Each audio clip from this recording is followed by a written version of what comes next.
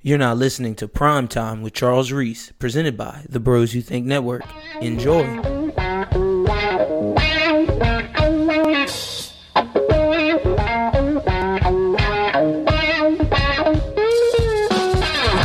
What's up, guys? Welcome to another edition of the Primetime Podcast. My name is Charles Reese, your host, and today we have a special guest.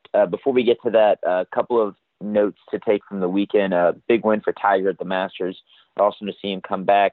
Will Wade reinstated. We've been talking about that for weeks, but it finally happened. I think some more news is going to come out soon about that, but we will see what happens with that. And baseball suffers a tough loss. They lose 2 from 3 at Missouri.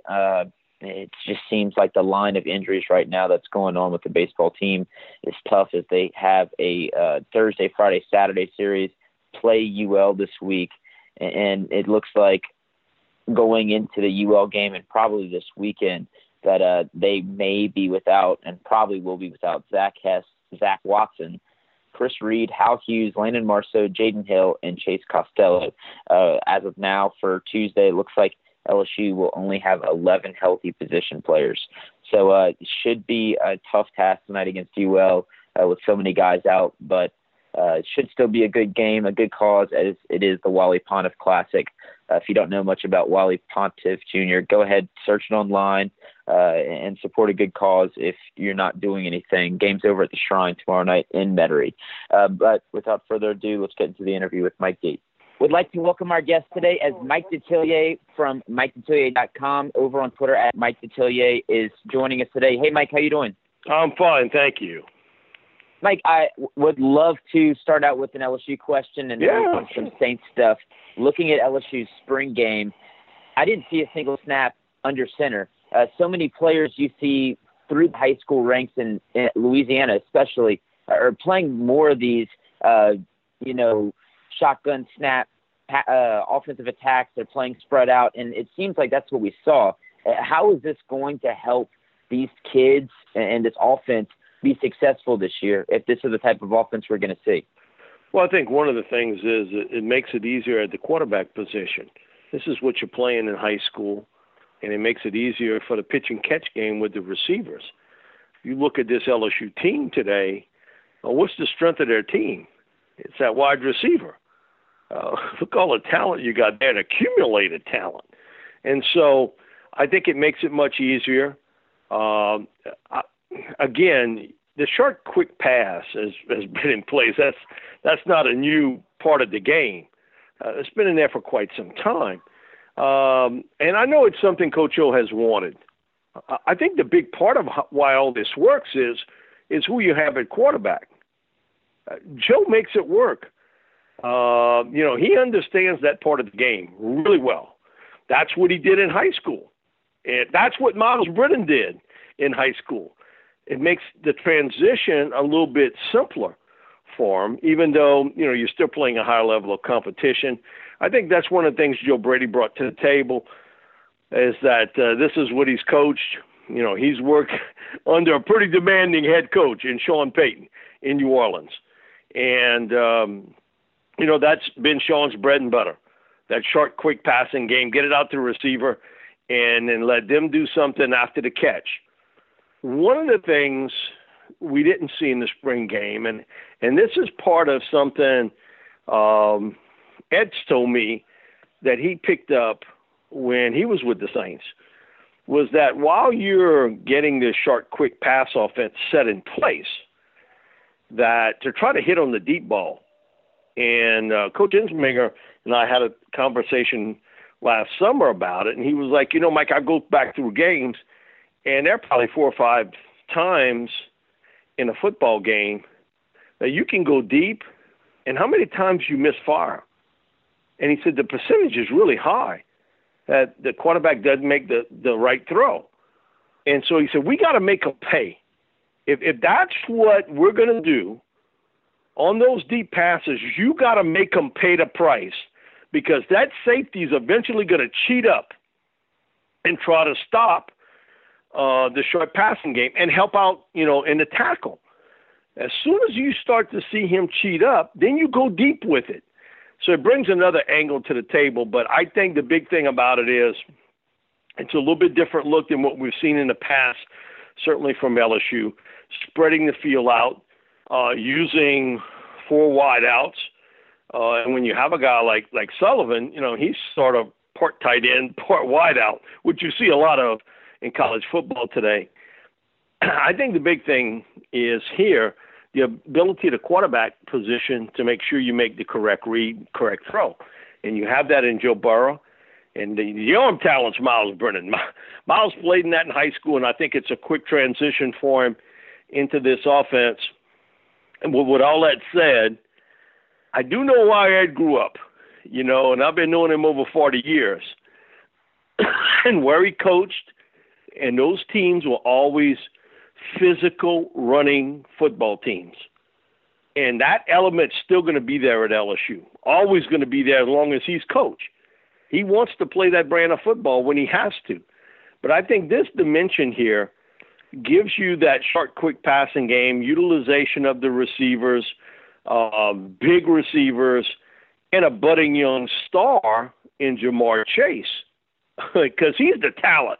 I mean, you can see he's a guy you want to have touch the football, and it doesn't matter how you do it, 10 to 11 times a game as a receiver or as a running back.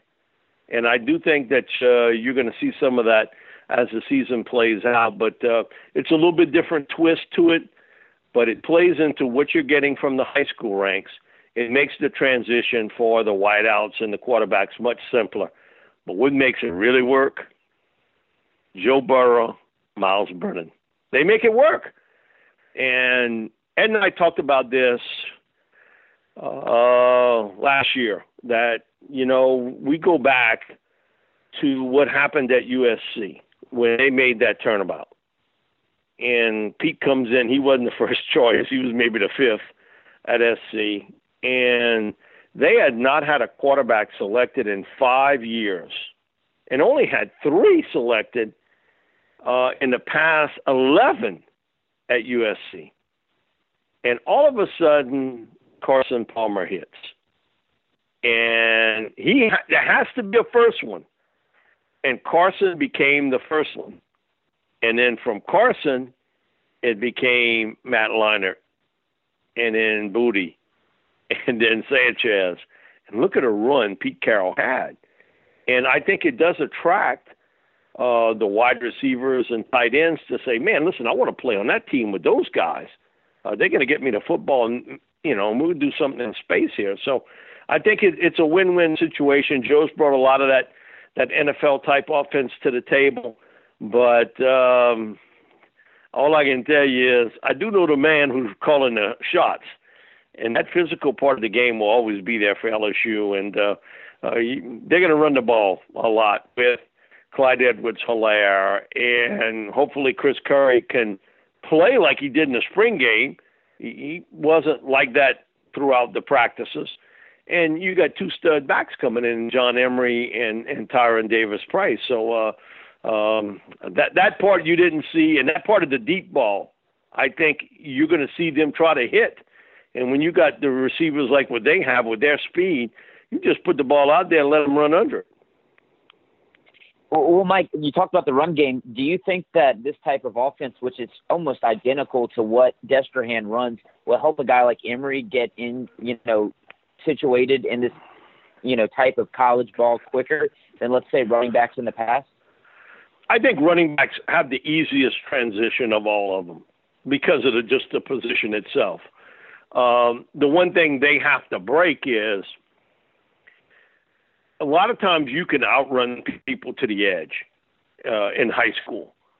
That's not always the case when you play in the SEC, and certainly not the case in the NFL, is that sometimes you just got to get a bunt. Sometimes you got to take it up hard inside and get that 2-3 yards, and you're not going to be able to cut the corner on some of these defenses because of their speed. But it makes the transition a little bit easier. I've always felt for a running back, the transition is the wear and tear on you. You don't get hit like you do in college football that level there is totally different from high school. And you get pounded, and guys now are being taught to strip the football away, so ball security comes into play early on. But, John's a terrific receiver coming out of the backfield. I mean, he's like a wideout in a lot of instances in that he catches the ball so cleanly. He's very swift with his movement skills. And so it'll make the transition for him a little easier because it was similar to what happened at what they ran at Destrehan. For John, I think the biggest jump is going to be the every week pounding that you take at the college level is far different from high school, and more ball security in that you got guys today that you go to some of these colleges and, man, they're teaching them how to strip the football away. So it does make it a little bit easier, but I think people are going to be surprised at that 1-2 punch with Emory and Tyron and what they bring to the table, because Tyron's really very much like what Ed had along with Pete Carroll at USC with Lindell White. I mean, Lindell was just that big pounder guy who was 235 pounds, and he kept hammering away at you. You got in the red zone, you gave it to him, and everybody paid so much attention to Reggie Bush. My thing is, I think that this is going to be kind of a dual Reggie Bush role, where I think Jamar Chase and John Emery will play that role of Reggie Bush in this style offense at LSU in 2019. Well, Mike, switching over to the Saints, looking at the upcoming draft, got my copy of the M&D draft report, and I saw that you mocked the Saints to get tight end Jace Sternberger. With the addition of Jared Cook, are you sticking with that, or do you think maybe the Saints could be looking at another position of need? And listen, I did about 50 mocks, so it was, when you don't have a first-round pick, and that's a long stroll to get down late in the round, too. And you're looking for a guy that, one, you got to have the right vision for him. You got to have a thought process of where he would fit, how he works in your offense. And I just thought Chase would be a really good fit. He's a one-year guy, and during the summer, I met up with Jimbo Fisher, and, we go back a few years when he was here, and he was like, big guy. He said, I got somebody here. He's a player. Not just typical Jimbo. I said, who is it? He said, Jace. And I think he said Chase at first, but then he said Jace Sternberger, tight end. He said, man, he's a heck of a player. And he said, what he can do real well is, he said, he's a big receiver playing tight end. He can stretch the middle of the field. He said, we got a bunch of young kids playing receiver, and, I need a target for Mon. I need a guy that's going to constantly be there for him in that short middle range area of the field. He said, man, once he catches it, he said, he's something after the catch. He's really good. And I think that he would be a good fit offensively in what the Saints do. I had one that I almost went with Hakeem Butler, the wideout from Iowa State. And I think Sean likes a big receiver. So I still believe it'll be a wide receiver or a tight end. Even with Jared Cook, he's a 2-year guy. Well, what happens if, you always got to think of the worst. If he gets hurt, you're kind of back to square one as you were a year ago. And I think they'd like to put a little depth in that area. And so I think Sternberger would be a really good fit here in this offense. But if there was a big receiver, that's an area where I think Sean would like to upgrade. There is no luxury pick for the Saints. So that if you got a lineman that could play tackle and guard, that certainly would fit here. And even another pass rusher, because you never have enough of those guys.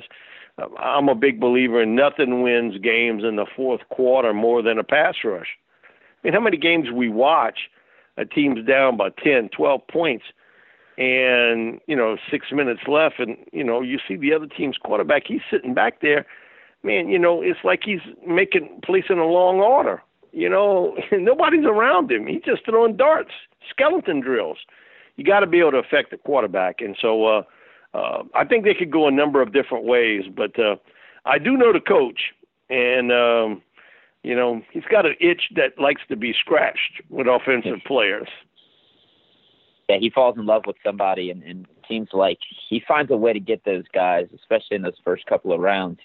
Or Mike, looking at the Saints draft in the past, ever since Jeff Ireland has come on board, you can attribute a lot of the Saints' success to what the job that Jeff has done, especially looking at last year. Most of the draft picks the Saints did have on the team were on NFL active rosters going into this next season. Is it important for the Saints to be looking later in the draft at best player available, or should they be trying to attack a need in this draft? Well, this is 33 years for me, and so I've gotten a chance to talk to a lot of head coaches throughout that time frame. And most of them tell you the same thing. We know who the top 100, 110 players are, basically the first 3 rounds of the draft. And after that, we have to rely on our regional scouts. And I know one of the things Sean sort of kind of beats the table about is, hey, don't go tell it to somebody in the media 3 years later, I wanted so-and-so, but, you didn't hear me out. So you get your opportunity here to tell me ahead of time. And that's the plus of the extended draft period is that, excuse me, when you're with scouts and you're putting up that final board, you know what? Say your piece now. You got a chance, say your piece to me. If you feel strongly about a player that's going to be there at 5th, 6th, 7th round, say it to me now. Because come draft day, when we don't have a lot of time to make that pick, I want that information in front of me. I want that I have knowledge of it.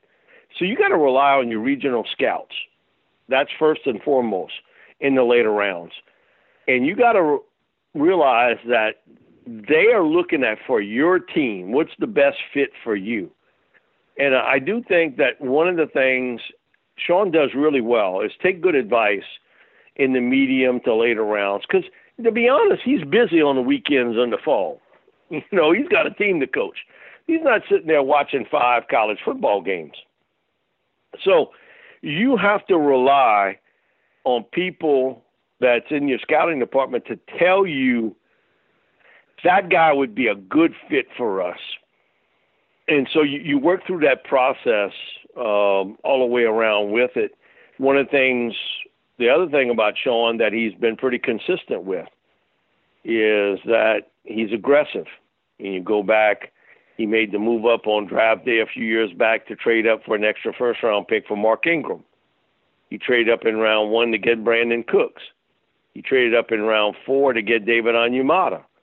He traded up 2 years ago to get Alvin Kamara. He traded up last year for Marcus Davenport. So, if I'm going to the racetrack and I look at that farm, I'm willing to put down a few nickels. He does the same thing this year. That, he's going to be aggressive. And if it's to maybe trade a pick a year from now for a pick today or move up or whatever, Sean's going to be aggressive about it, especially about players that he's got a lot of knowledge about. In the later rounds, you have to rely on your regional scouts in Ireland to kind of vet out the type of player you want. But early on, I think Sean's got a pretty good idea of the type football player that he wants, and he wants an impact player. He wants a guy that can come in, and play now. And today as a rookie, there ain't a lot of redshirting going on. You better be ready to play in some manner, either in a role position, special teams, or whatever, because the day of we're going to let you sit and watch, those days are over with. You have to come in and be able to contribute to a football team. Well, Mike, we have a couple of listener questions before we get you out of here. First one is they're asking about a guy like Foster Moreau. I know fans around here, when the LSU connection is there, they fall in love with the guy. Tight end being a need position, do you think maybe that's the guy the Saints could end up looking at? Well, I know they have, and they've spent a little extra time on Foster and looking at him. And, he's caught 46 passes the last 2 years at LSU combined. Now, that's not eye-opening. But you also got to understand that they had some issues up front keeping their quarterbacks upright. And so you had to keep him in sometime to help pass protect. And he's a hell of a run blocker, too.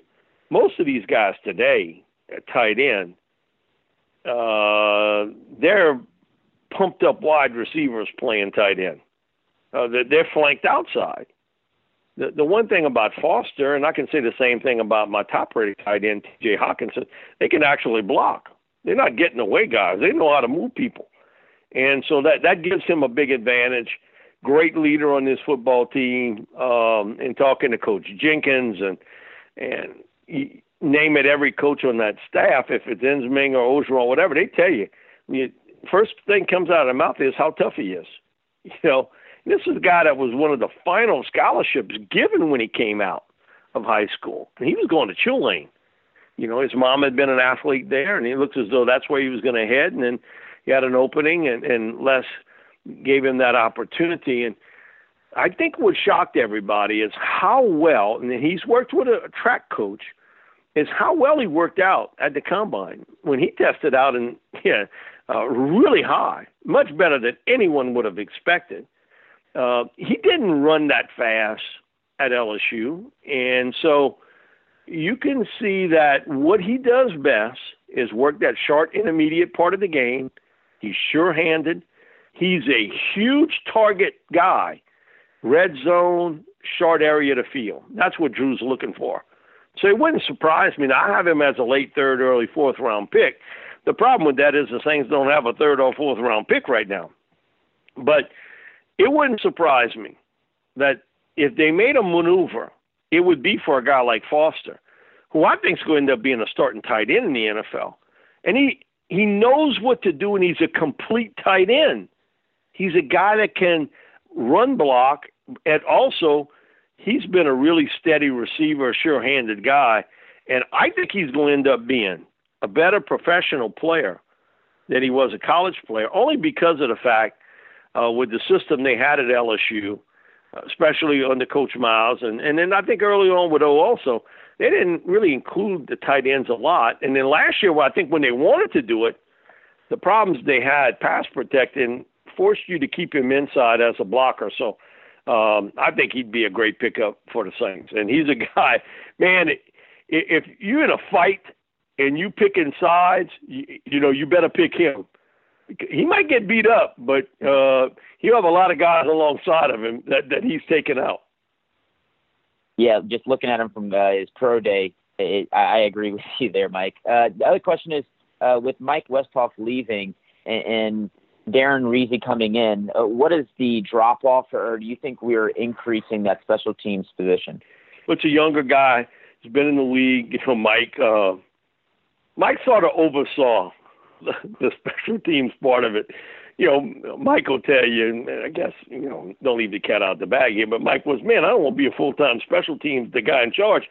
Man, I don't want Sean jumping all over me. Let him jump on the other two guys.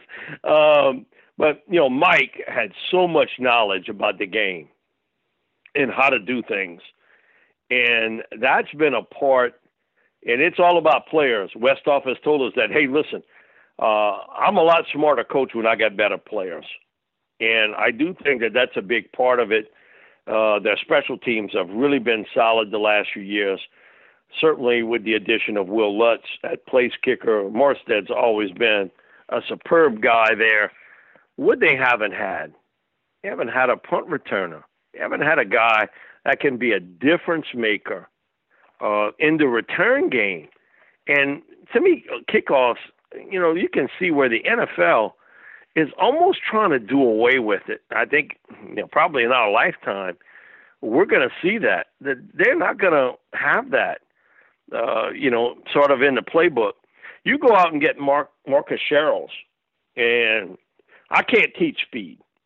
Now, you might have a speed coach that can get you a little faster, but either you fast or you not. And he is lightning fast. And figure he's had 5 punt returns for scores in the last, 7 years in the National Football League. And the last one to do that for the Saints was Marcus Murphy. So that's a big addition. And I do think, again, special teams is about want to. Do you want to do it? And secondly, it's about players. And I think the Saints have spent a lot more time than ever before bringing in guys that can help out on special teams. I think that's been one of the pluses of bringing in Mike Westhoff, that I think his voice has been heard in that room about bringing in different people. If it's been Justin Hardy or other guys he's wanted, that they can help us out and they can be impact players on special teams. Mike, we appreciate your time. Do you have any more draft books available? And if you do so, what's the website people can get them at? Sure. We have some left. They can go on to MikeDetillier.com, also SaintsReport.com, and we'll send them out right away. Thanks again, Mike. Thanks so much. Appreciate it. Once again, I want to thank Mike Detillier for coming on. Y'all give him a follow on Twitter at Mike Detillier. Check out his website at MikeDetillier.com and the Saints Report. If you don't have one of those M&D draft reports, I suggest you get one.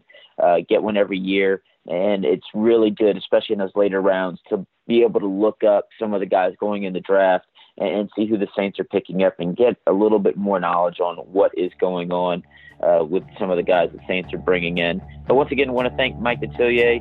It's been another edition of the Primetime Podcast. My name is Charles Reese, your host. Y'all have a great week. And as always, God bless.